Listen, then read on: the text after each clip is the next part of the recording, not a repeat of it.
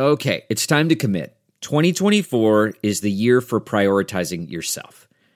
Begin your new smile journey with Byte, and you could start seeing results in just 2 to 3 weeks. Just order your at-home impression kit today for only $14.95 at Byte.com. Byte clear liners are doctor-directed and delivered to your door. Treatment costs thousands less than braces, plus they offer financing options, accept eligible insurance, and you could pay with your HSA, FSA.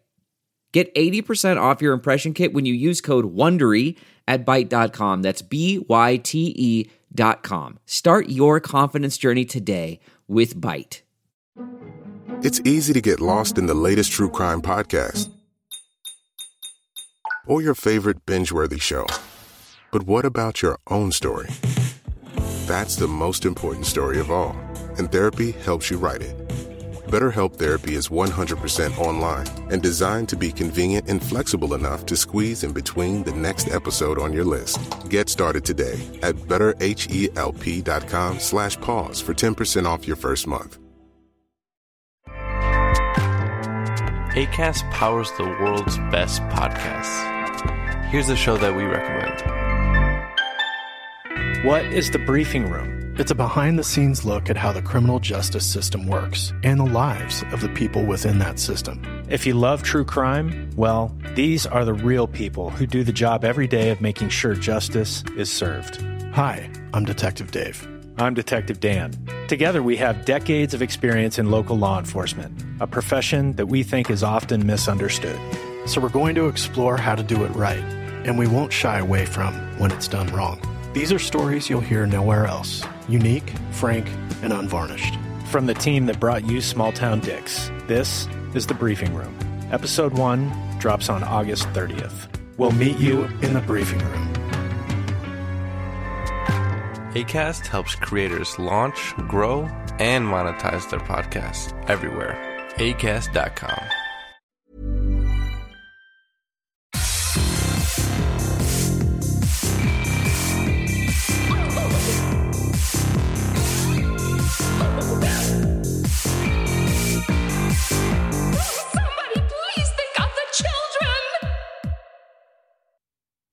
And welcome back to Scarred for Life, the podcast where we open up old wounds by looking back at the films that scared us as kids. I'm Terry. And I'm Mary Beth. And each episode, our special guest brings with them a movie that traumatized them as a child. This week, our guest is Thomas Burke. He's a director, actor, editor, really jack of all film trades. Plus, he is a found footage encyclopedia, which is incredible. His latest feature, The Barbados Project, debuted earlier this year at the Unnamed Footage Festival Digital Edition. Thomas, hello! Hey, thanks so much for having me. Thanks for joining us. For coming, no, joining really us, excited to be whatever. Here. It's hard to think about The Barbados Project being my last film just because, like, you know, as filmmakers, a lot of the times when we put out these films, you know, we're waiting like a year or so until, like, you know, it gets through all those like specs or channels, if you will, so that, like, I've been working on so many since then that I almost forgot that was like the last thing that had come out. Yeah, wait, how many projects are you working on right now before we dive into your horror history? Like, do you even know the number? Not off the top of my hand, no. Because, like, some are really minimal involvement. Like, I've been doing a lot of voice work in Finland lately, working with a couple of filmmakers out there. What? Okay. Cool. Yeah, they ran this film festival. I kind of met them through that channel, but now, like, a lot of those people are working in the narrative film industry, which apparently Finland doesn't really have that big of a movie hub, filmmaker hub out there. So anyways, I really kind of like what they're doing out there. And so, yeah, so a couple of things I'm not like so heavily involved in. And so I guess that's kind of why it's hard to keep track sometimes. Yeah. Well, so, okay, let's go back to the beginning. How did you get introduced to horror? Good question. Well, my parents told me this, so I don't know, because I was way too young to remember, but when I like came home from the hospital, they said, like, of being born, that the first movie I ever saw was what's the Anthony Hopkins movie from '92 that won Best Picture? Silence of the Lambs. Silence of the Lambs. Yeah. Sorry, it was just slipping there. That little indie. Silence of the Lambs. The only horror film to win Best Picture at the Oscars, I think. or it wasn't even like so much classified as a horror film. Anyways, I kind of obviously started young, so my parents were always showing me like cool horror films, and I remember like Chucky scarred me as a kid, that, you know, Pennywise from It, and just like all of these films that would literally haunt me in my dreams, and I kind of found that like thrilling. So I just that's sort of really the start of what got me into horror film. Cool. Wow. Okay, so you said your first horror film was Silence of the Lambs. Do you remember the first, like, what is the first horror movie, like, you really remember watching and, like, freaking you out? Okay. You know, honestly, when I was a bit older, because, like, it's hard, especially, like, when you have learned to love the genre, it's hard to get, like, actually scared by the genre, I feel like, you know? So I don't know. The first time I ever really felt scared by something was when I was a little bit older, like watching Sinister for the first time. Oh, wow. Okay. Oh, interesting. Okay. And seeing that film, and like, which also, you know, is like a found footage kind of hybrid sort of film. So a lot of those archival VHS style sequences that they cut to, I just, you know, I, along with so many people, were just so freaked out by the realism of, like, the realisticness of it all that, you know, I kind of walked away from that one being scared as shit, really. Yeah. So that, you know, that almost even got me into found footage a little bit. Oh, I was going to ask you, like, I was curious if that kind of got you into found footage with that style. But then, so as a kid, like, did you grow up watching a lot of horror movies? It was a happy balance of, like, everything, I'd say. You know, I can admit that I haven't really even ever dove that much into classic horror or just classic movies in general. I've always more so been interested in, like, the more modern films that come out. So I have seen a lot of classic horror, but that has been a result of, like, more so me watching those recently rather than, like, growing up with them as a kid. Okay. A lot of, like, catching up to do. I've come to learn.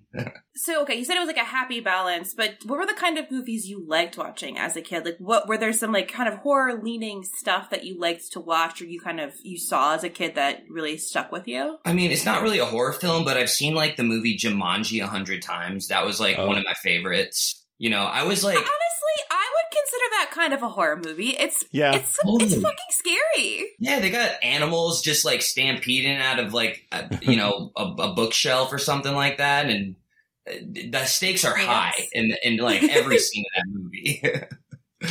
So, you know, stuff like that. You know, I'm trying to think what else. Like, a lot of M. Night Shyamalan movies I did watch as a kid.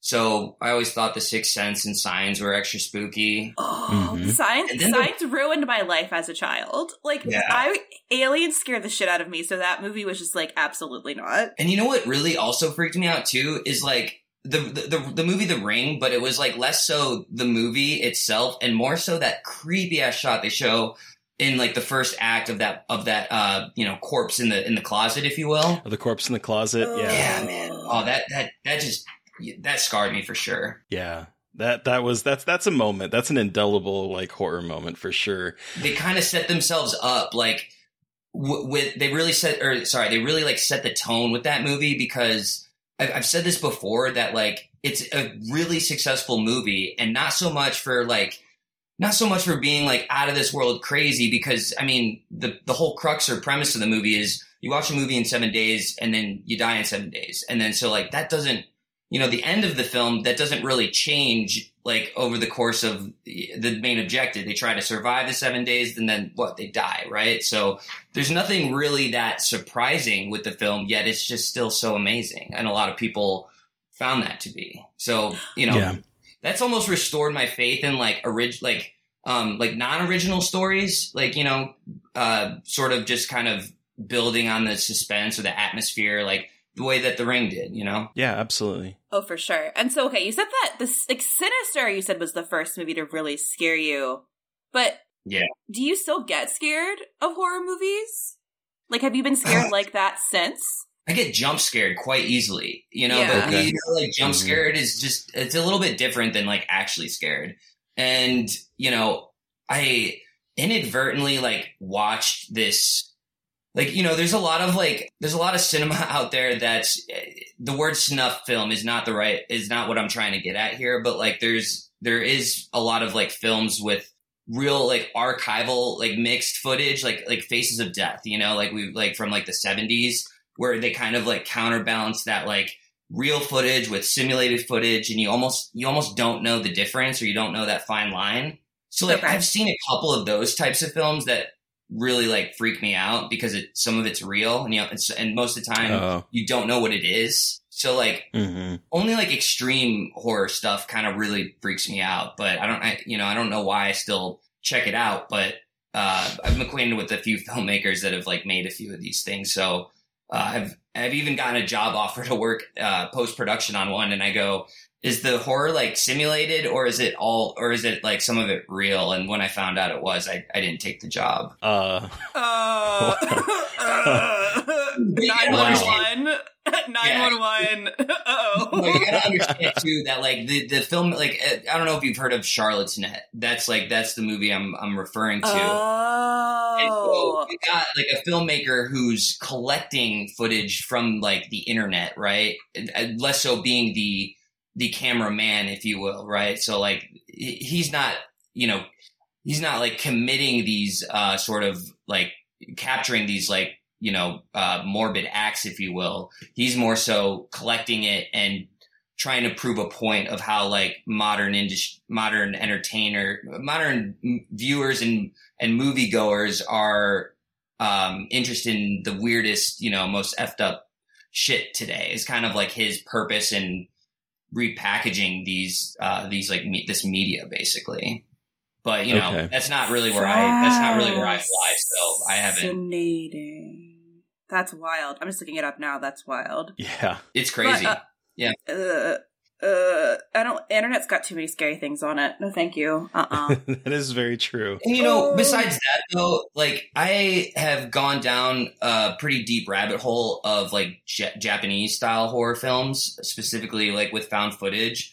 And I have to say a couple of those really freak me out because they really rely, like at least Japanese style found footage. They rely pretty heavily on like very subtle sort of scares, like not necessarily like the entertaining horror where, you know, you like they're really about trying to create these like spooky atmospheric moments. And so I've seen a lot of those films, and I really admire like the imagery that they have, because they just like they always have the weirdest ghouls and goblins, man. Like it's fun stuff to watch, but it's also really creepy. Do you have some examples of that? Yeah, I'm curious. Because I'm not as familiar with Asian found footage and that kind of aspect, except for like Gonjiam. Yeah, right. That one is a great. I think it's Korean. Yeah, and I think they're remaking that too, which you know would be a mistake. But that's neither here nor there. So like, so Koji Shireishi's probably like one of my favorites, but also like one of the most well-known, more prolific, like found footage, Japanese horror style filmmakers. Like he's made Noroi the Curse, Occult, and A Record of Sweet Murder, which is like, it's crazy. That movie is shot in like 90% of it is shot in one continuous take. And they just kind of go all over with it. But, besides like Koji Shiraishi, there are a couple directors that I either can't pronounce the name of, or just like, you know, I only remember like a small part of it. But the director of Tokyo Videos of Horror, also known as Yami Duga, he's dabbled in a lot of different found footage style franchises. And, you know, it's only really come to my attention recently how many Japanese found footage franchises there are. Like this one called Honto ni Ada Noroi no Video. They have like over 100 feature films that are all in this like anthology, like an anthology horror. Okay. So they kind of do these like tape, like in the US we call them like tapes, like, you know, tape number 1 or tape number 2 when we watch these anthology films. So they kind of like more or less do the same thing. And they, not only this one that I just referenced, but a lot of others do these like 6 or 7 segments per feature and kind of put those out as like anthologies. But like they are so consistent with them that some of them have been around since the late 90s and are still being like shot today. So, you know, Honto ni Ata is really good. Tokyo Videos of Horror. There's one called Not Found, which is found footage. There's Demon Files, and it's really hard to acquire these in the States. I was just going to ask, how readily available are these? You're so right. And, I'm a little obsessed with at least this style of film. So when I'm trying to watch it, there's really like the only way I can find them is on this Japanese alternative like YouTube, which is called Bilibili. Okay. So like I'll go on there, or sometimes Daily Motion, like some of these old school like streamer channels will have samples of these films. Otherwise you're going on Discord and trying to find like, people who are just going down the rabbit hole trying to find these things. So it is very hard to find. Are you watching them without subtitles then? Sometimes. Yeah, sometimes I am. Yeah, unfortunately. But it's still, I'm assuming that because it's horror and everything, that it still can still pull you in, even though you probably don't understand the language. Absolutely. Because like I work at Found Footage Critic, so I try to like what I do there basically is like adding entries to our found footage database. So anytime I stumble across a film, I try to like gather or collect its data, and that sort of like enforces me to do like my homework or my research on something, because we have to provide these different criteria about a film. And so even if I don't get the subtitles to something that I'm like checking out, I always kind of like scour for critic reviews, and most of the time they're in different languages, so I'll kind of like run it through a Google Translator, and either while I'm watching the film or after I watch a film, I'll sort of like scrub through professional reviews just to kind of like make sure I gathered the story correctly, Yeah. Google Translate is great, by the way. I watch a lot of Turkish horror too. Okay. Okay. Turkey does have actually a surprising amount of like I think Dabe is a found footage franchise in Turkey. Yes. Is that correct? Yeah. A couple of those aren't found footage, but like the first one, if I'm not mistaken, is, and then they had like the third or fourth one that totally was as well, which were both really good. So you talked about how Sinister was a little bit of a bridge into found footage, but like, what was the movie that really got you like, okay, found footage, like this is what I want to consume my every waking moment? Okay, it's one of two, because everybody's first go-to answer is the Blair Witch Project, right? Typically, naturally speaking. So like when I was in high school, we were doing a little sleepover at a friend's house, and they had all my friends there had watched the Blair Witch Project before me, but they tricked me into saying like, this is real stuff, dude, like watch it, blah, blah, blah. So they all fall asleep, and I'm like the only one left awake watching the thing. No. And it freaked me out so bad, because like, I was only like 16 years old. So and I was just gullible as all hell. So I totally believed it. And that movie really freaked me out. But I did not know I wanted to be a filmmaker at 12. So I wouldn't necessarily say that like that's what got me invested in found footage, more so was like watching films like As Above, So Below, and being able to see how they're able to take a macro budget and invest that into found footage filmmaking.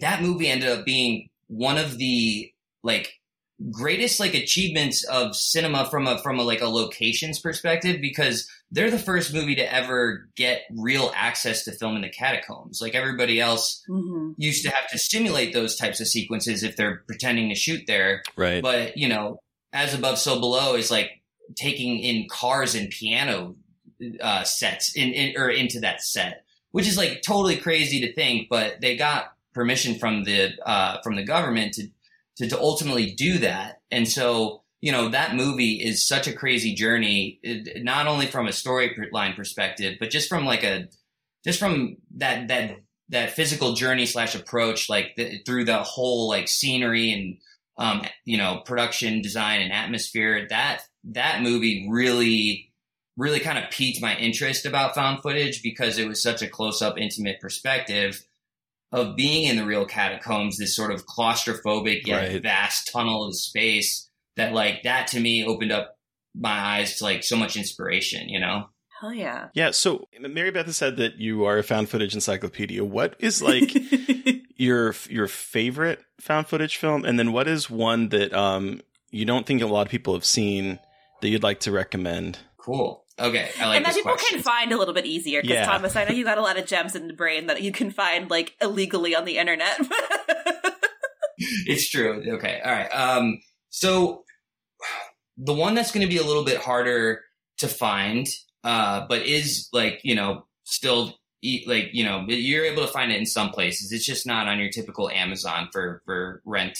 But it's a movie from Mexico called 1974, La Posesión de Altair. Mary Beth's talked about this one before. It's so phenomenal. Like, besides it being shot in this sort of, they shot it on an actual film camera, but besides the fact of it having that sort of sinister VHS stylized imagery, it's just, they have just such a powerful story that you go into it thinking it's one thing.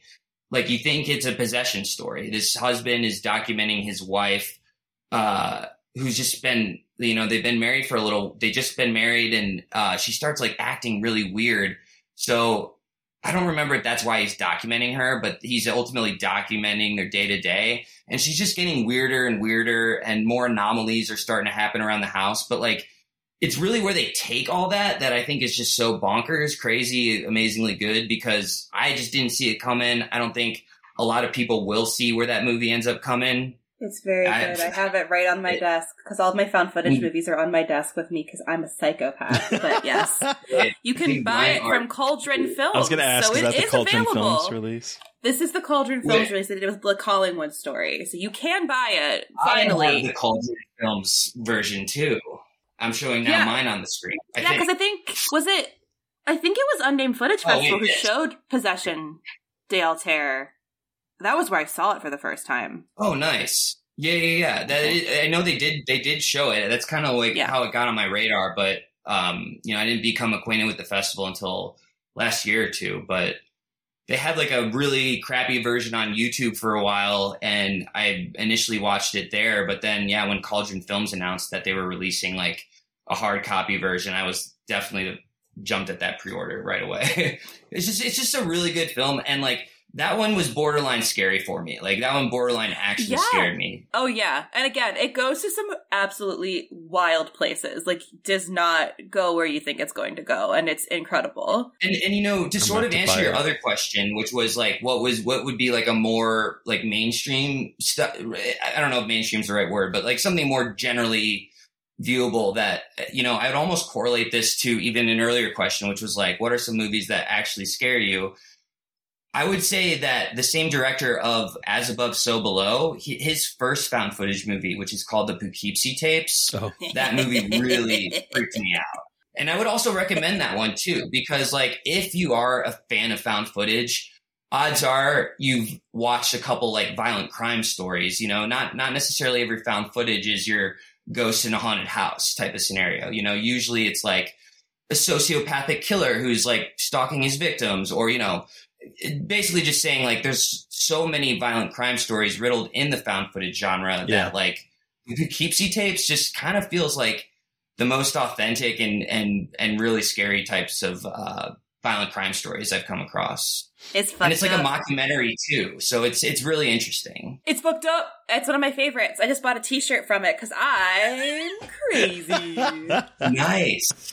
Look, Thomas is my found footage bestie. We text about found footage a lot, so this is very exciting. But Thomas, I want to know like how you wanted to get into filmmaking, because you watch found footage, you talk about it, you work for Found Footage Critic, but like you are also heavily involved in the found footage filmmaking scene, and you work on so many projects with directors like Isaac Rodriguez. So how did you get involved in the movie making side of all of this? Cool. So I've been, I just turned 30. So I'm not that old, but I guess I'm also not that young either. So about 10 years ago, I got an opportunity to study filmmaking in France for 30 days. We were going to be joining like a skeleton crew. Oh, wow. And basically filming this documentary about restoring churches. Like basically there's these churches during like World War II that got all destroyed from, the warfare, if you will, that like we were basically kind of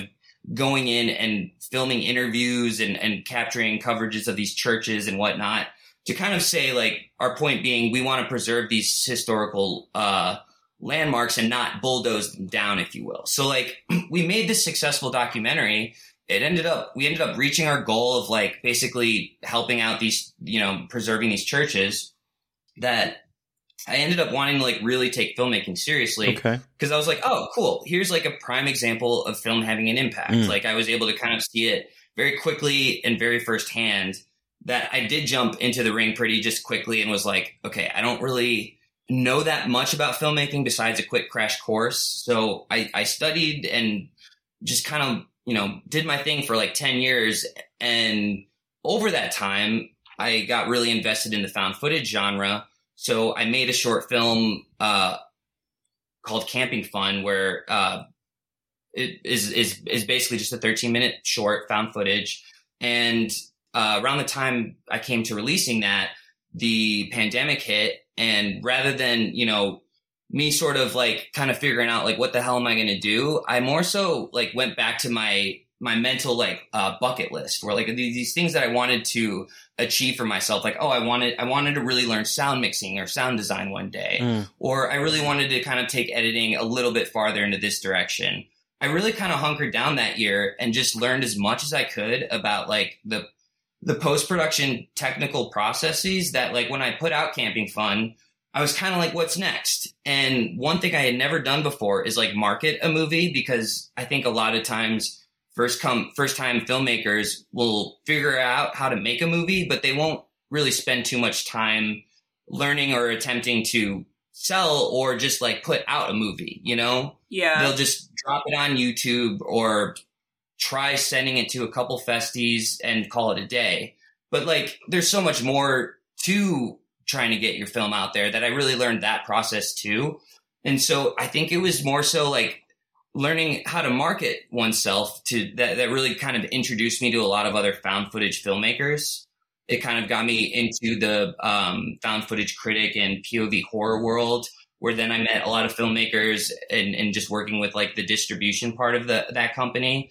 But then like, you know, just as a fan, really just like finding a lot of other filmmakers that like were doing a lot of the same things, you know, that it opened a lot of doors to just meeting so many people with like the same sort of interests. So it's not like I've sort of devoted myself to found footage filmmaking, but I have just worked on so many of them. But I really do love, you know, the genre.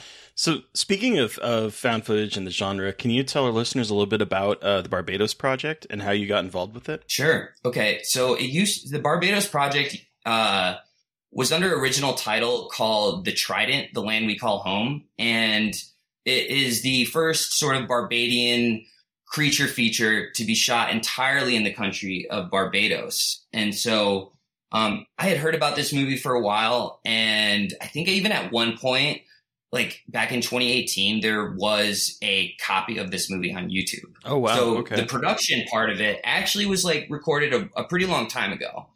And our distributor at POV Horror, which I'm an editor on, or like I do a lot of like quality checking for, you know, movies that kind of come through our queue line or whatever. We came across the Barbados Project, and I had like an assignment to basically just sort of do like one or two cleanup moments on the film and just, you know, get it to be released.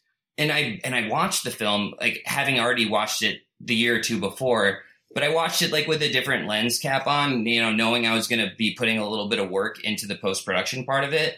And I saw so much potential with the movie that I wrote this really long letter to my boss, my distributor. And I just kind of like told him how much I really admired the film and how much I think that, you know, if you give me a couple of months to work on this, that, you know, I could really kind of maybe help improve the film or at least just kind of help boost some of its, you know, flaws or whatever. So they kind of let me do that. They sort of gave me these reins to spend a lot of time with it in post-production.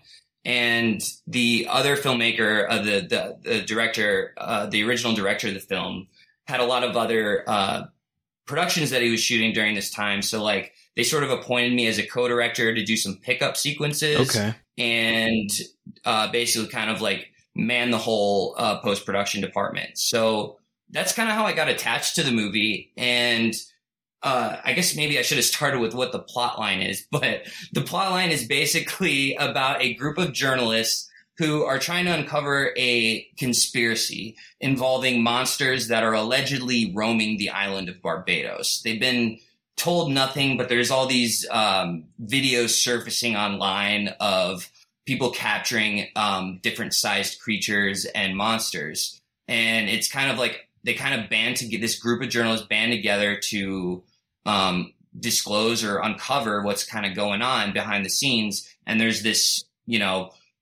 kind of evil corporation or evil military government, that sort of sector that's trying to keep this all, hush hush, if you will. So our movie kind of goes down this journey, and we find out that these monsters have been traveling from like parallel universes using portals and wormholes to gain entry into our universe. So it's a really trippy movie, and we go into the past, present, and future, and there is certainly like a lot going on, and we do show quite a few different kind of monsters throughout the movie. Yeah. So it's a kaiju picture. I was surprised at the fact that there were these giant monsters in it, because I don't know, you don't see that a lot in like low budget like found footage movies. It's so I was really surprised that it has like this epic scope to it for a movie that, as you said, is shot entirely in Barbados and is, a low budget film. Totally. And, we even had like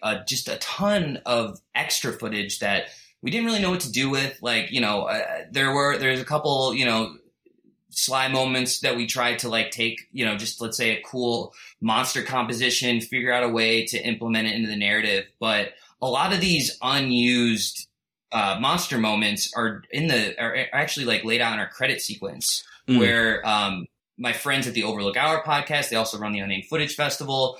I basically coordinated with those guys to say, hey, I'm going to be emailing you a bunch of just miscellaneous monster footage, and I want you guys to just kind of like watch it and talk about it, pretending like this is somebody sending you hypothetical real footage, and we'll just go with that. And so that was kind of a way for me to take that extra unused monster footage and be able to kind of really just, go out with a bang, if you will. That's cool. So cool. Like, that's so fucking cool. Like, found footage is neat and so cool and collaborative, and it's awesome when, you're able to get involved in a project that you believe in. Like, that's just, and Barbados, like, found footage in Barbados, a movie from Barbados. I feel like we don't really even see or talk about, like, that country is having a horror scene, so it's really fucking cool that you were able to help get a movie like this out into the world, even more so than it already was. Thank you. Yeah, it is really cool. And like you just mentioned earlier, like filmmaker Isaac Rodriguez. I've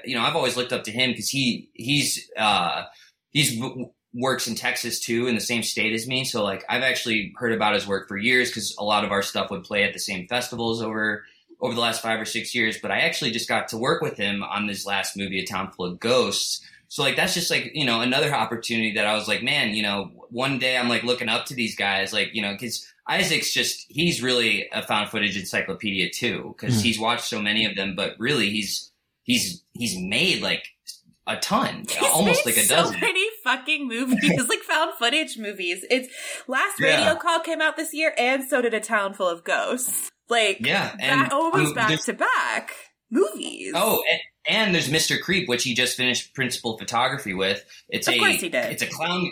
Yeah, it's a clown killer found footage movie, and I also acted in it too. I basically joined him for like 2 days on the set, but it was really fun. Also really creepy. Also, I'm just super excited to see it.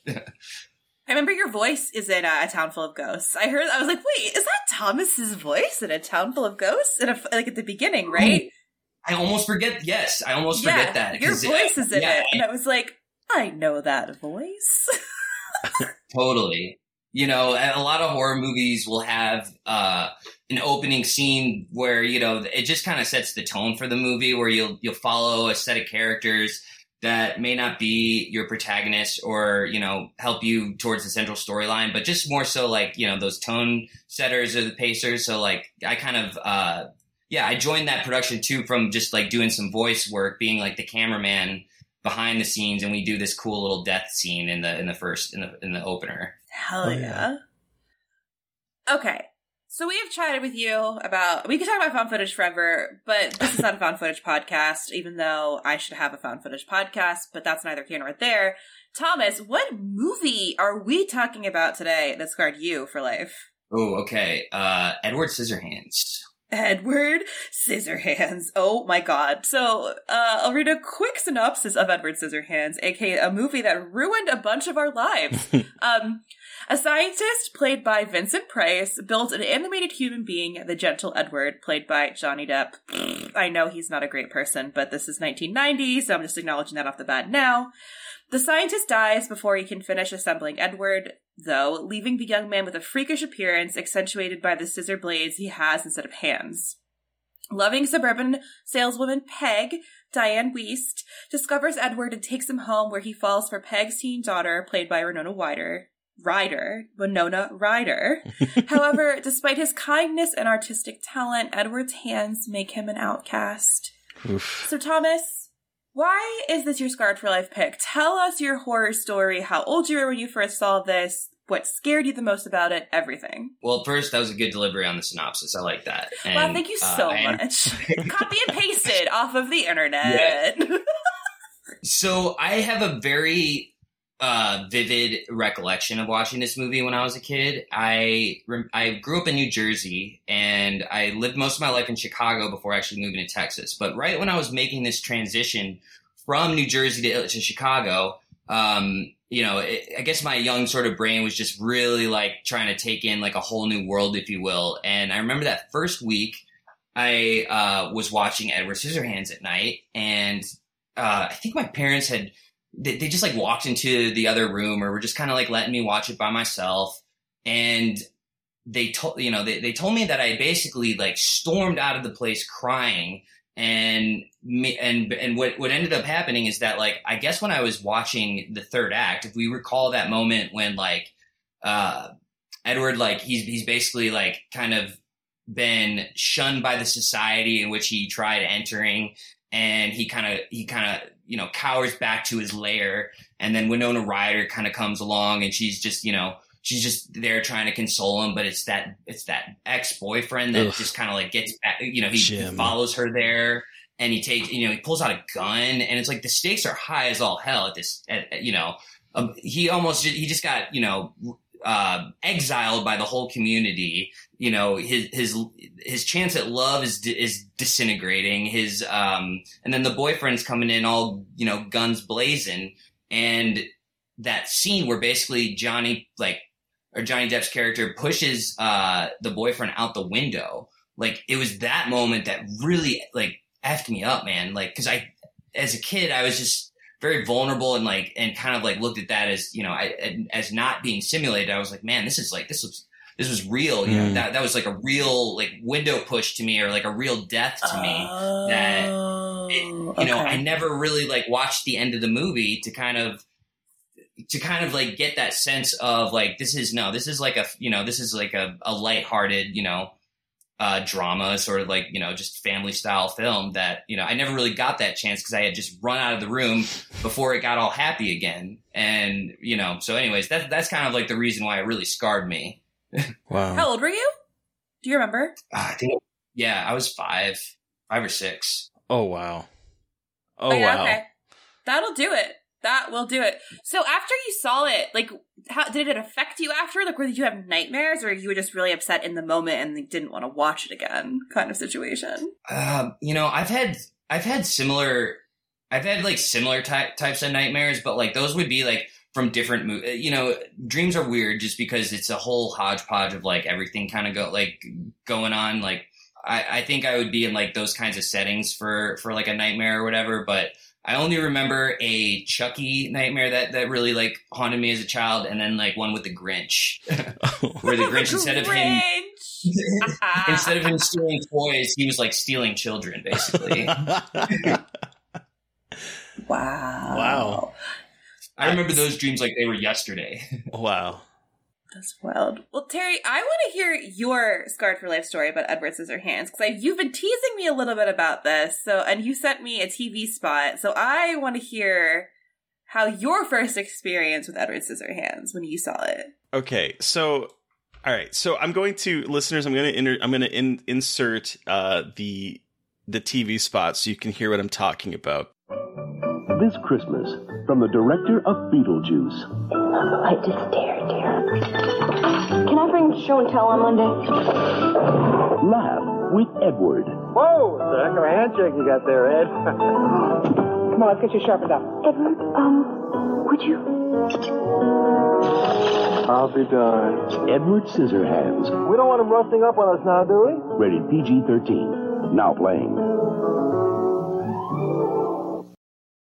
Thomas, basically, and I know Mary Beth has heard it because I played it for her, but basically, so I was like 9 years old when this came out.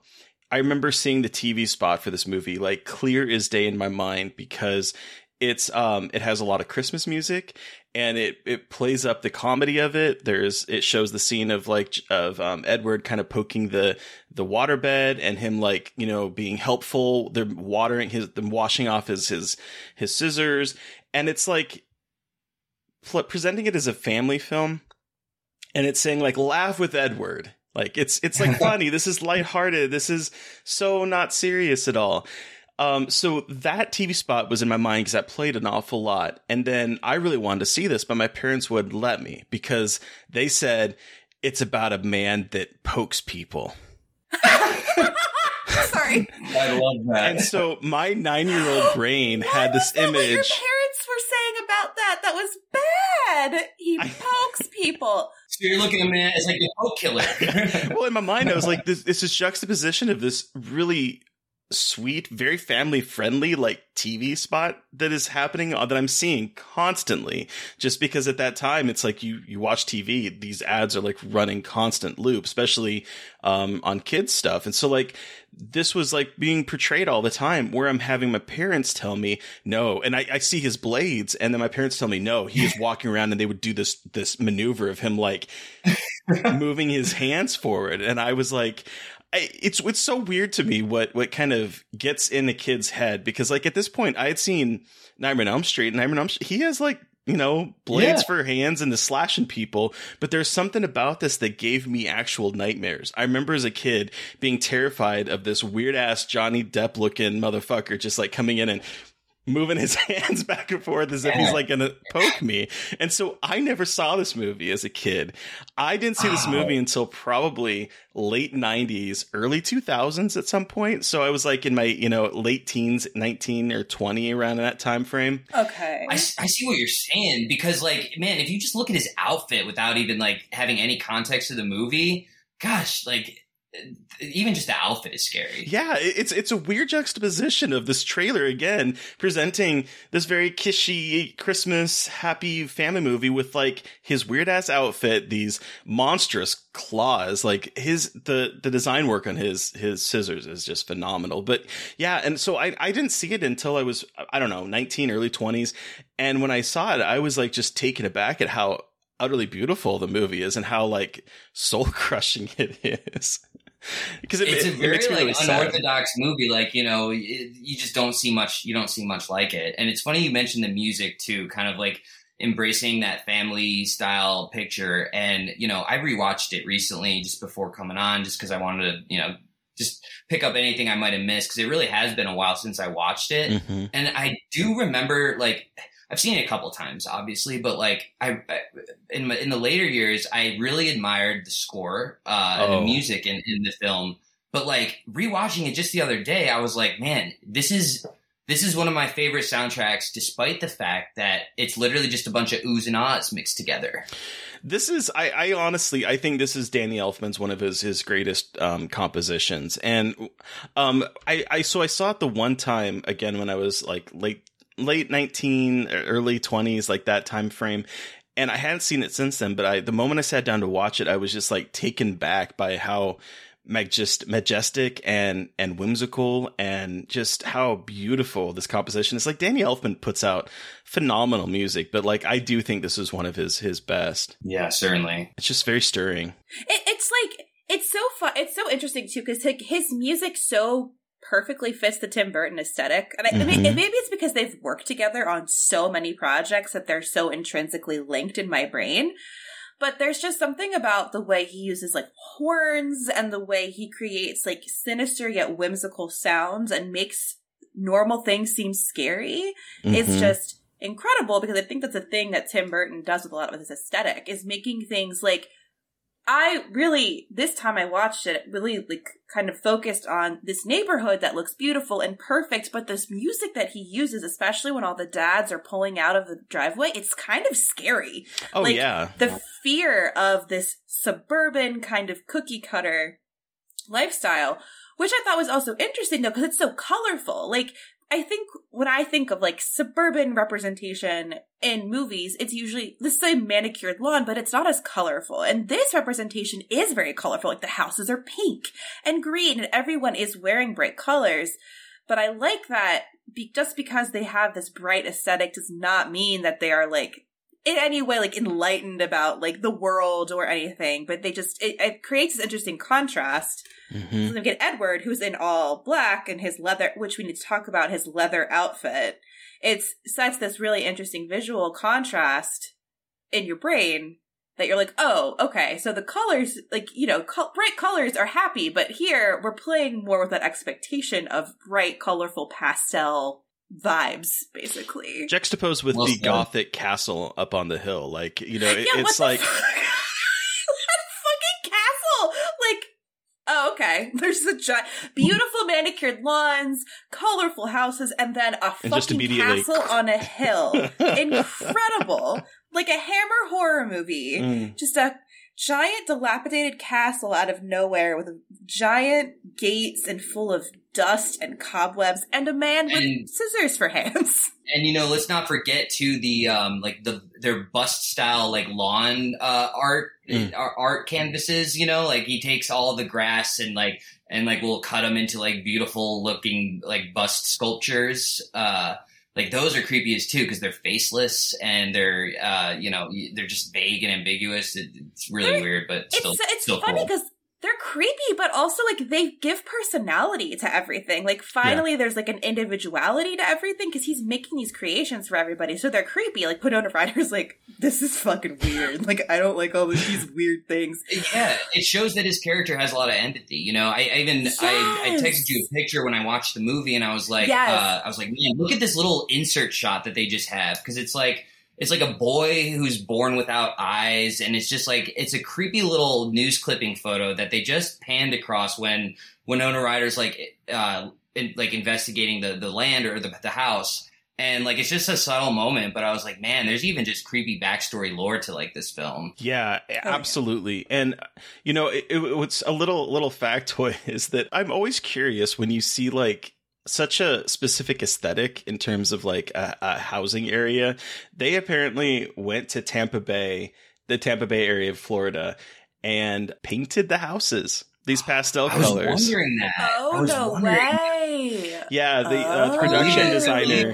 The production designer, Bo Welch, said that they found a kind of generic plain wrap suburb, which we made even more characterless by painting all the houses in faded pastels and reducing the window sizes to make it look a little bit more paranoid. So they actually changed the houses in this suburb. And I'm curious, did they paint it back when they were done, or how did they? What did they do? Is there like a little weird ass suburb outside Tampa that is literally like? You know, that's a good question. Edward Scissorhands suburbia. I noticed how interesting that was too. Like, because I thought to myself, I go, man, this looks too good to be just, you know, some sort of green screen backdrop or whatever. I was like, this has got to be all practical. Yeah, and then so like Wild. They apparently made the facade of the Gothic mansion, and they kind of just placed it there, and then they filmed the interior shots on like a sound stage, but.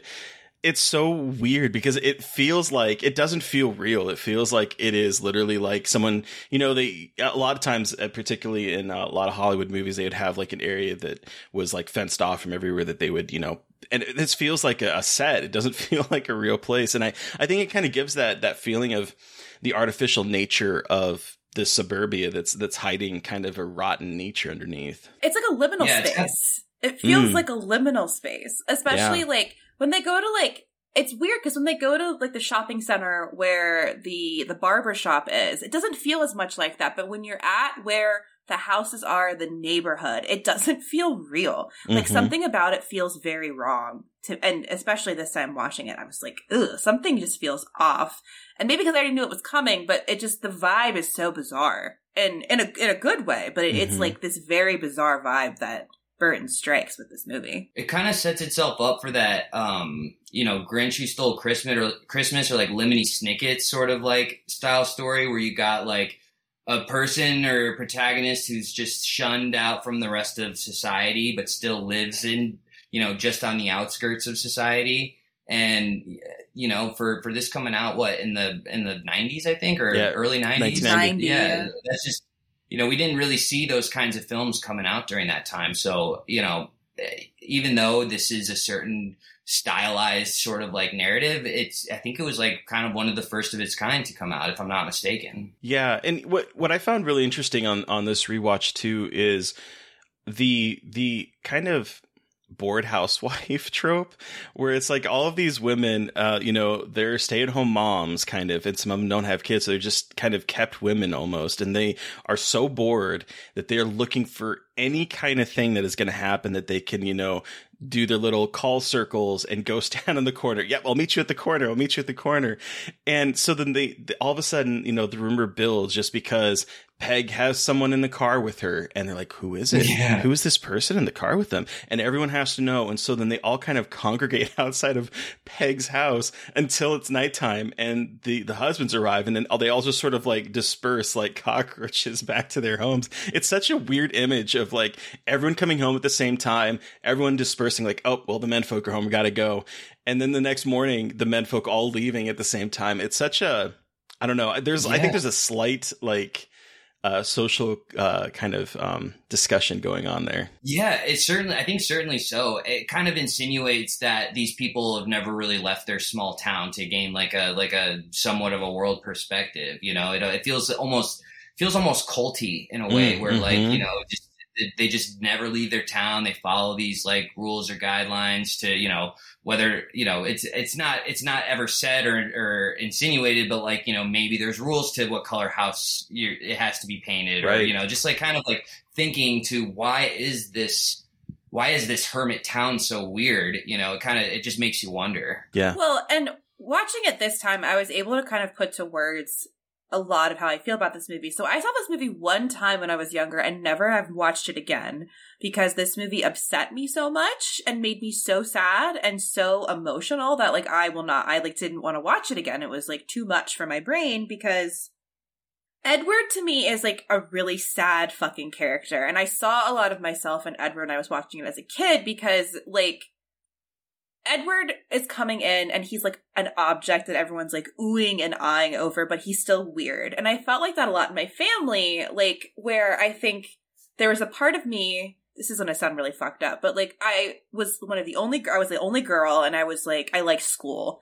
So I was kind of looked at as like, oh, that's the smart girl in the family. And she's a fun thing to look at. And they weren't mean, but like I'm reducing it to that. But it felt like there was something about me that people liked because I like fit in a certain box, but I myself did not. Like I got bullied a lot. I didn't feel like I fit in. I always felt like the weird kid. And so something about Edward really spoke to me in terms of like, it's not feeling like you belong, but people still looking to you for something that you can give them.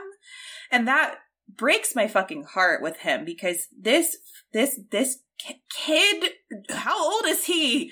Okay, that's another question I have. I want to talk. I definitely want to dig into after you finish your story. So it was just like this, him being ogled and oohed and awed over, and then everyone turning on him so fucking quick when he made one mistake. And like, this is getting emotional and I apologize. This, like, I see something in kind of my trajectory as an adult where like I was treated like a golden child by my family, and when I got getting tattoos and piercings and decided to do my own career path that wasn't necessarily what aligned with them, they completely stopped like asking me about my work, and I wasn't as interesting to my family anymore, which is fucked up and not good. So like watching this movie now, I was like, Jesus Christ, like I feel kind of like Edward Scissorhands, which I know sounds silly, but like he so desperately just wants to be taken care of or like acknowledged and treated like a normal person, but he really is just something to be ogled at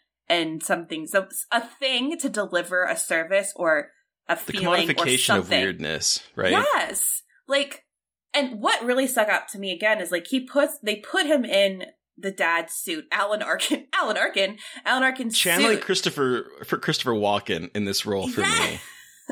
But they put him in the suit to make him look like one of them, but he's so obviously, like, his hair is so crazy, he's got the scissor hands, so it's like this trying to mask.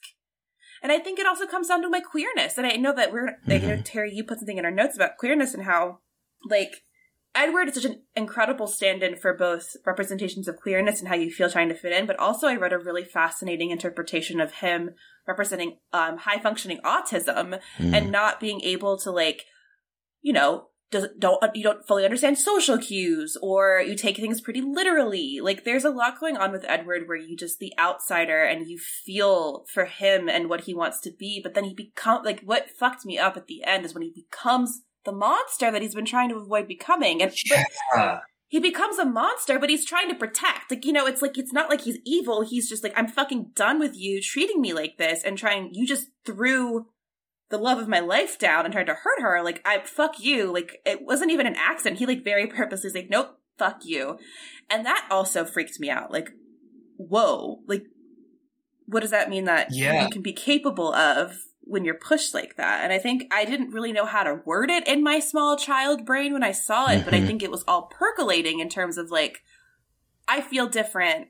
I don't know why I feel different, but am I going to snap someday and then have to be alone because of my difference? That's a good point. It generates so much catharsis. It does so much catharsis building, but, like, I was going to share that I thought, like, one of the most frustrating scenes for me was it's a really subtle moment, but it's like, it's when Edward's getting talked to by police, and they're basically just like, him and the family the police and the family are just trying to, like, teach him morality. They're trying to basically say, like, this is what's right, this is what's wrong. They're trying to, like, give him these scenarios, like, what would you do if you find money on the ground? Yeah. Would you give it to your loved ones, or would you, you know, return it to the police? And so, like, they're trying to teach him this lesson by, like, and you know, and they're having this family fight about it by, like, some are just trying to be like, no, Edward, that's a good answer. But, like, they're getting shut out by being like, no, Edward, like, you're wrong. Like, your moral compass is off cue. And it's like, you know, who are they to kind of sort of tell him what's right and what's wrong? Where, like, you know, his heart is on his sleeve and he's really kind of doing everything the right way, but he's being told that he's not. And I thought that was, like, you know, really frustrating. Yeah, I even took a note down because Bill says, we're not talking nice, we're talking right and wrong. Because, you know, Kim tries to stick up for him, saying, like, well, maybe, you know, it would be nice if he gave the money to his loved ones, because that shows, you know, that he cares. And the idea from Bill is that there is right and there is wrong. There is the suburb and there is the house on the hill. There is us and there is them. Like, it's such a binary way of thinking about things that just sort of heightens that feeling of isolation for this character who's really trying to understand how to fit in with this society that doesn't really care about him. The only thing they care about is what he can do for them. And there's, you know, we were talking a little bit earlier about empathy, and there's a line in here that just really, like, hit me with Peg, because Peg seems like a really, you know, caring person. But then there's the line where she talks to Kim, and Kim, you know, sees him for the first time and freaks out. It's a really funny scene. But then Peg says, he can't help the way he is. Have a little sympathy. And I think this idea between sympathy and empathy is such a interesting kind of distinction here, because sympathy implies, especially the way she says it, implies, like, pity him because he's not like us. And so there's like this almost, even with Peg, who comes across as this very caring person that's trying to do stuff, is actually doing things because she pities him as opposed to wants to understand him.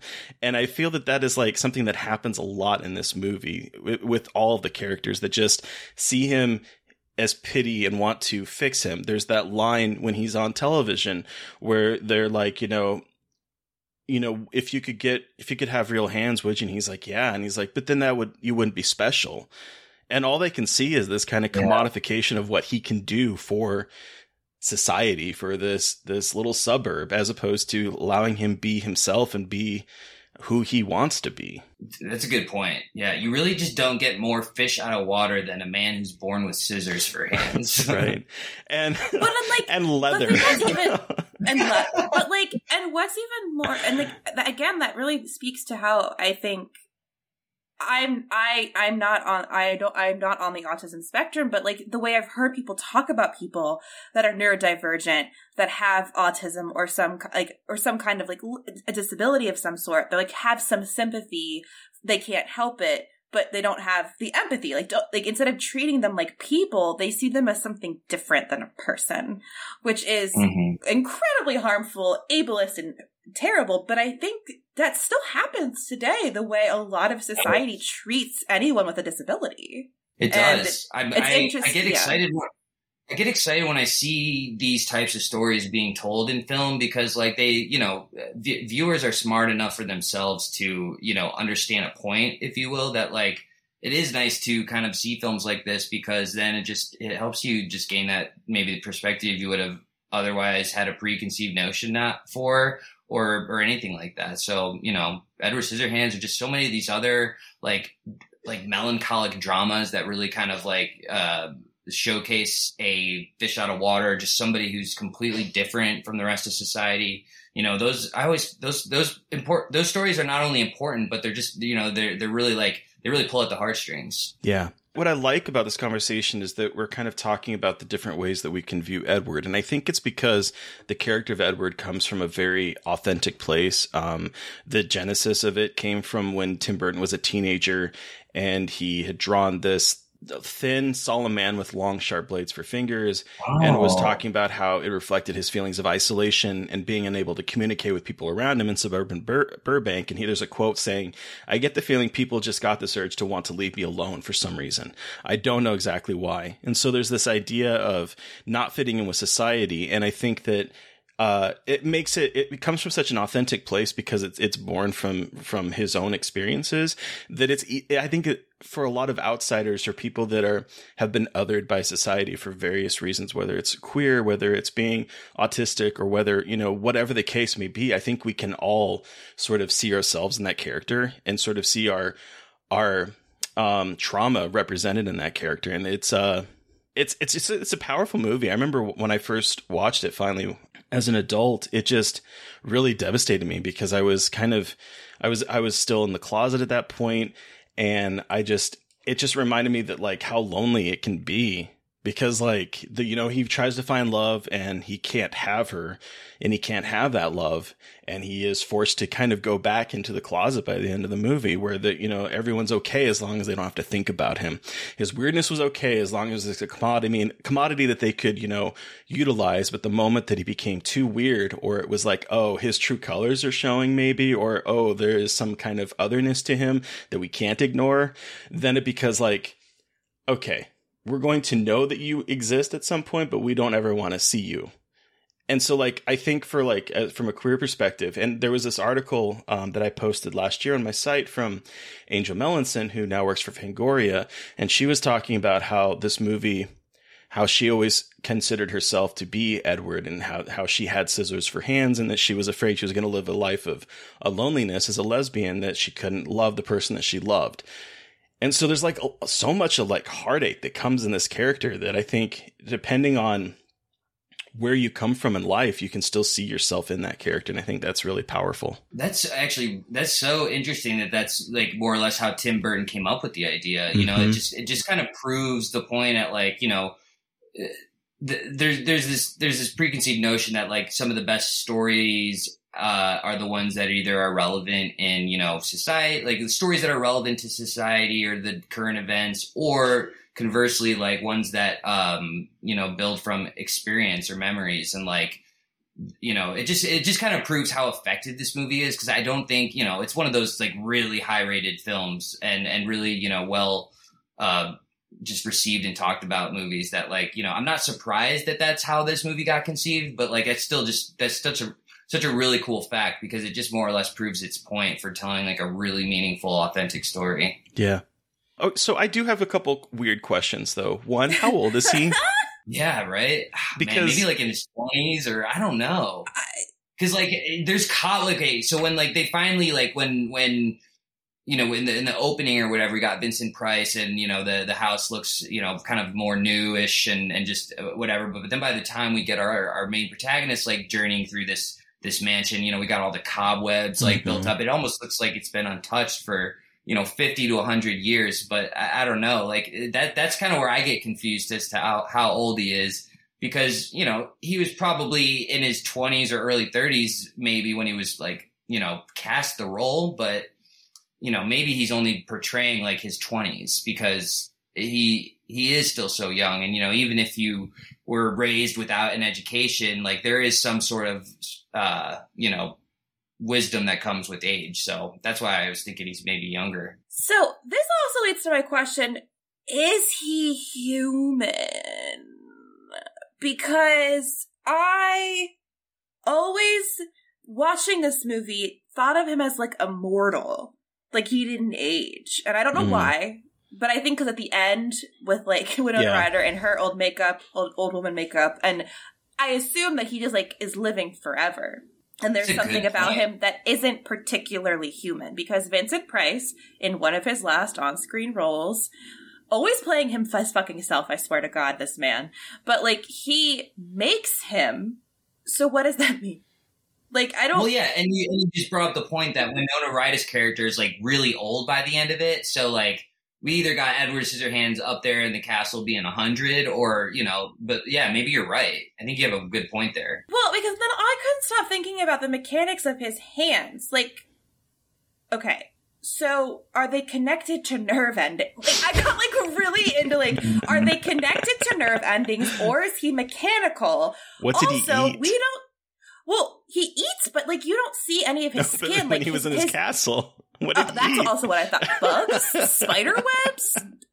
Well, like, it's just, like, I have so many... like thoughts about him as an entity rather than a person, and that sounds terrible because it others him more than he already is. Because I think in this movie, like he already is such an other, and he looks human, but I think there is something about him that isn't quite human because he's made. We don't see any of his skin except for his head. So like, what is going on under this very elaborate like leather outfit, like very leather setup? Like it's. How stinky is that leather outfit? Stank. Yeah. Stank. That man has never taken a shower. How the fuck is he going to wash his hair? How does he take it off? It's so skin tight onto his body. It's like it's glued on there. So that's the thing. Like, could he be like some kind of cyborg android creature? Again, no, I don't have nothing to back this up. That could be where they were. That could be an intention of Burton's. I mean, like we watch a lot of movies where we hear about these like or like, I don't know, was it Cronenberg that just put out this movie where it was like organisms, like artificial organisms, like integrating with human consciousness, and like there being like that. Like, it's Crimes of the Future wasn't really. It was like human biology morphing more than anything else, more than like things morphing together. I see, but there was that like hierarchical system where like the people who were one kind of like specialness were seen as like greater than the other, or like being more special or more powerful. So like, you know, a lot of we see like similar styles of those stories, and it just begs the question like what what is human consciousness? Like, you know, if we take you know, cyborg hands and attach them to, you know, maybe, you know, again, we're just assuming like maybe behind the scenes, Vincent Price's character was meant to try to invent like the heart. And so maybe like, you know, he's attaching these other things to it by like not really showcase. Like that would have been a cool little like story drop. If like we knew maybe he was just trying to like build consciousness or build like a real heart to something like, that's kind of where my head goes, is like he did try to like make the first human, and you're right, maybe he is sort of immortal or like supernatural in some kind of way, you know, but like maybe just like so many times in cinema we're kind of seeing that from like an antagonistic point of view, that like hardly do we ever see our protagonist kind of being raised that way. Yeah, because I just kept thinking that either it's really inappropriate that he is in love with a 17-year-old, or it's inappropriate that the woman is seducing him because he is, you know, the 17-year-old's age. It's like either one of these things one or the other is really inappropriate depending on how old this character really is. Johnny Depp is 27 at the time, by the way. Lose situation here in terms of age and relationships. Yeah. What if he's older than everybody? What if he's like older than the hills and he just like has lived up there forever? He's like God's rejected creature living in the attic. I'll buy that for $1. I'll do it. This movie fucks me up, guys. Oh my god. Anyway. It scarred me for life. Well, and like I just think that's something that I also thought about a lot was how Edward is such an interesting figure of rejecting patriarchy. Like he is a male figure, but he is constantly associated with women. Like he is always cutting the women's hair. He's taking care and like, you know, and then he's cutting women's hair and he's grooming the dogs. But then he's also like stumbling into the male side of things with trimming the gardens and like doing the kind of maintenance of the lawn. Being the can opener. Being like, yeah, like he becomes this, and he shish kebabs, like he puts all the vegetables, like he's the grill dad with all the shish kebabs in his fingers. And then we have the boyfriend, Jim, is that his name? Jim, the boyfriend, who is like the representation of toxic masculinity. Like he's blonde, he's got the cheerleader girlfriend, he's giant and buff and a shitlord. And then you have Edward, who is this complete like alien figure in this world where he has no concept of like patriarchy, of these gender roles. He just kind of stumbles into things and does his own thing and is threatening this societal order. And I think, and again, Jim is threatened. Again, it would be more literally because of his like kind of thing for Kim and on Kim's slowly growing thing for Edward, but he is this threat in a way. And again, like he's useful, but then when he's no longer useful, he becomes a threat to everybody. So it's like this very interesting way of seeing him as this like a threat to patriarchy and heteronormativity, going back again to the queerness in this like queer reading of this film. You're right that Edward doesn't notice that because like right before the boyfriend comes in guns blazing at the end, like he's having that intimate conversation with Winona Ryder and like he's asking if the boyfriend's okay, you know, like somebody who's like, you know, just bullying him and ridiculing him. And it's just like, and you know, and Edward's just wondering if like that guy's okay, you know, like his biggest enemy. Also, what great casting for Jim with Anthony Michael Hall, who, you know, at this point is known for 16 Candles, you know, The Breakfast Club, Weird Science, like being a nerd. And that kind of geeky character, and to go from that to being the jock that is like everything that he wasn't as character growing in like the 80s. It's such great casting. Yeah, he pulled off that new Halloween movie really well too, because I think that was like one of the last movies he came out in. Evil Dies Tonight. Evil Dies Tonight. But it really is wild that they're the same person. I always forget that's the like from 16 Candles and Breakfast Club to that. Like, dear God, my man, you really ate your Wheaties and bulked the fuck up. Like, holy shit, you big boy. But, yeah. Oh, did we mention how this is like Frankenstein and Beauty and the Beast all in one? How it is like a Frankenstein movie? I wanted to bring that up. I was like totally meant to bring that up earlier. How this is Frankenstein. Yeah. But not. This is definitely like Tim Burton's fascination with 30s Universal monster movies. Because this, I mean, the entire plot, like if you take the main plot points, it is literally Frankenstein. You know, man creates being gets out in the world, doesn't understand how the world operates, hurts someone, ends up being chased by the townspeople back up to his castle with pitchforks. Here it's a bunch of pastel colored women that chase him up the hill, but like it is literally the meta story of Frankenstein played out here. And I think it's such a fascinating kind of modernization of that story, I would say. Well said.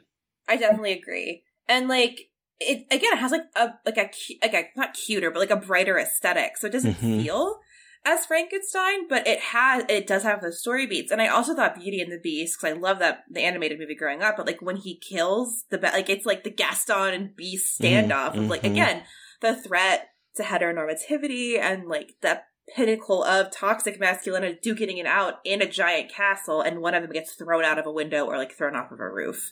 I was like, Beauty and the Beast, and it's very interesting how it has those gothic aspects to it. And again, you got Vincent Price in it. I know he's not Universal, but he's like, you know, he's a horror legend and he's been in a lot of that stuff. So you have him in it as the scientist, and it's like, oh, okay.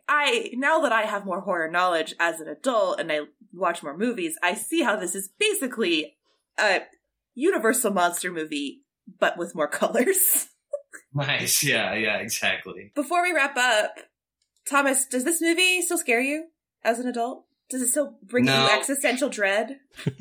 No, it gives me a lot of like comfort because, you know, similar to you, like I kind of grew up always being bullied around, and like, you know, I didn't really have that many friends growing up. And so same. Like I look at this as a very cathartic, sort of just emotional roller coaster type of story. So, you know, I get a lot of comfort from it just because it's just a great story to tell from somebody else's perspective that isn't so stereotypical. And, you know, for that reason, I think it's one that most, you know, will and or would enjoy, you know, if they haven't seen it. Yeah. All right. Well, let's wrap up and give this our rating out of 5. Terry, how many perfectly manicured poodles out of 5 do you give Edward Scissorhands? You know, rewatching this and then having this conversation, I think this is a rare kind of almost perfect movie.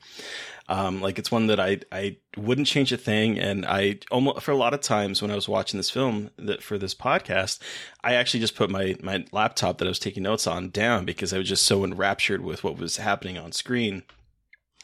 I think, I think for me, I honestly think this is 5, what is it? 5 perfectly manicured poodles with 5 perfectly coiffed, housewife hairdos. Like, I think this movie is perfect. I can't give it anything less than 5. What about you, Mary Beth? Oh, it's hard because the emotional impact just like kicks me in the teeth and it makes me not want to watch the movie. And like, that's personal. That's not anything on the movie, but like I was watching it and I like kept wincing. And it's hard to explain why it makes me feel this way. But I think if a movie that this beautiful is able to elicit that reaction, I think it needs to get 5 perfectly manicured poodles out of 5. Like, I think the effect it's had on me for so long, I think, you know, Tim Burton with all of his problems and weird politics, you know, made something gorgeous with this movie. So it's 5.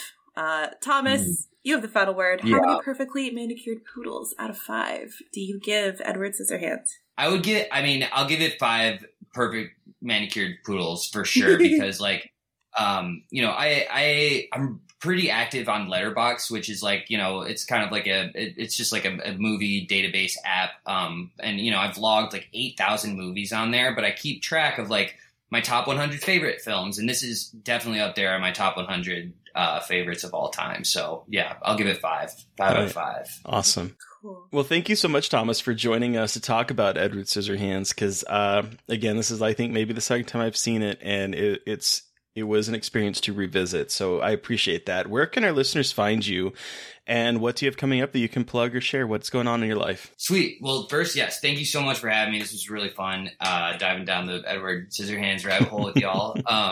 You can find me on Letterboxd at the Movie Archive. I also have an Instagram at the Movie Archive where I basically collect and share my hard copy media collection, action figures, the whole, like, kind of like everything just around movies. And then, besides that, my website, thomas-burke.com, you can, find a lot of my work and keep up to date with kind of what's new or what's coming up. And besides that, I'm working on a few developments at the moment, besides like a couple that are under wraps right now. I'm set to co-direct a found footage sequel to a rather popular horror film that came out a couple of years ago. So we're going to center that around like social media, and that'll be kind of something bigger that I'm working on soon. And I'm also really excited about it. We're going to be working with a couple other directors in the found footage industry. That's cool. Yeah. I'm editing a found footage feature right now called Ghost of Hiroshima that I think is, it's one of my favorite editing jobs I've had to date. It's just like, I got this raw footage in and it just scared the crap out of me. And usually, you kind of need a little bit of like sound effects or like color stuff added to things before your movie starts looking spooky. But man, this was just a really successful horror film. I'm really excited to kind of be attached to it. And so I'm happy and stoked for that to come out. And then I just acted with Isaac Rodriguez in Mr. Creep. That'll be coming out soon. And a couple other found footage movies, but just you're just a busy man. Yeah, still diving in that found footage rabbit hole for sure. And I do have some big hopes for other stories that I want to tell that aren't found footage. Like we were just talking a lot about just fish out of water characters. And one thing I've been doing is researching rather heavily into Mormon fundamentalism, because I think there's an untold story there. And so I've been spending about 4 to 5 years researching the religion and just that kind of private sect of Mormon Latter-day Saints. Wow. The fundamentalists. Have you watched Keep Sweet on Netflix yet? I haven't watched it yet. The one that just came out, right? Oh, you need to watch it if you're researching fundamentalist LDS. Oh my God. Mm-hmm. I've been researching it for since 2013. So I've been really kind of just going knee deep. I acted in what really got me into this is I got cast in a theater production where we were doing a story pertaining to Mormon fundamentalism. And so that got me into being cast as one of the leads on that production really got me just researching so much into the religion and the culture that it just inspired me afterwards to just to get into this. It got me back into screenwriting. It really kind of reinforced my the kinds of stories that I think deserve to be told or need to be told. So it's something I'm really excited about, but it's also something I'm just gonna kind of handle really cautiously because it pertains to real sensitive subject matter. So I knew that if I ever wanted to make a film about it, that I would need to know everything about it first. So I kind of feel like I'm maybe coming on the other side of that research now, and hopefully one day we'll kind of tell my story about it. Hell yeah. Cool. Hell yeah. Well, listeners, you've heard from us, but we want to hear from you. What was your experience with Edward Scissorhands? Send us an email at scarredforlifepodcast@gmail.com, or you can reach out to us directly on Twitter. I am at MB McAndrews. And I'm a Gaily Dreadful. And of course, don't forget to follow the podcast on Twitter at Scarred Podcast. And please don't forget to review, rate, and subscribe. Thank you to Eric Power for our artwork. Thank you to Sean Keller for our music. Thank you everyone for listening. Please stay safe out there, but most importantly, stay creepy. And until next time.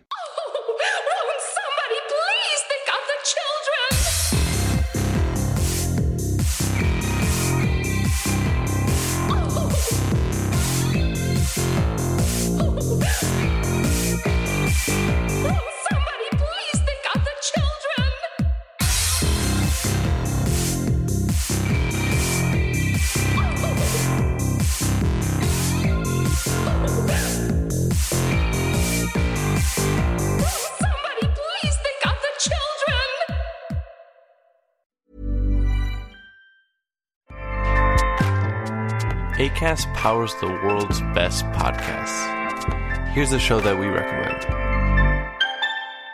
What is The Briefing Room? It's a behind-the-scenes look at how the criminal justice system works and the lives of the people within that system. If you love true crime, well, these are the real people who do the job every day of making sure justice is served. Hi, I'm Detective Dave. I'm Detective Dan. Together, we have decades of experience in local law enforcement, a profession that we think is often misunderstood. So we're going to explore how to do it right, and we won't shy away from when it's done wrong. These are stories you'll hear nowhere else. Unique, frank, and unvarnished. From the team that brought you Small Town Dicks, this is The Briefing Room. Episode 1 drops on August 30th. We'll meet you in the briefing room. Acast helps creators launch, grow, and monetize their podcasts everywhere. Acast.com.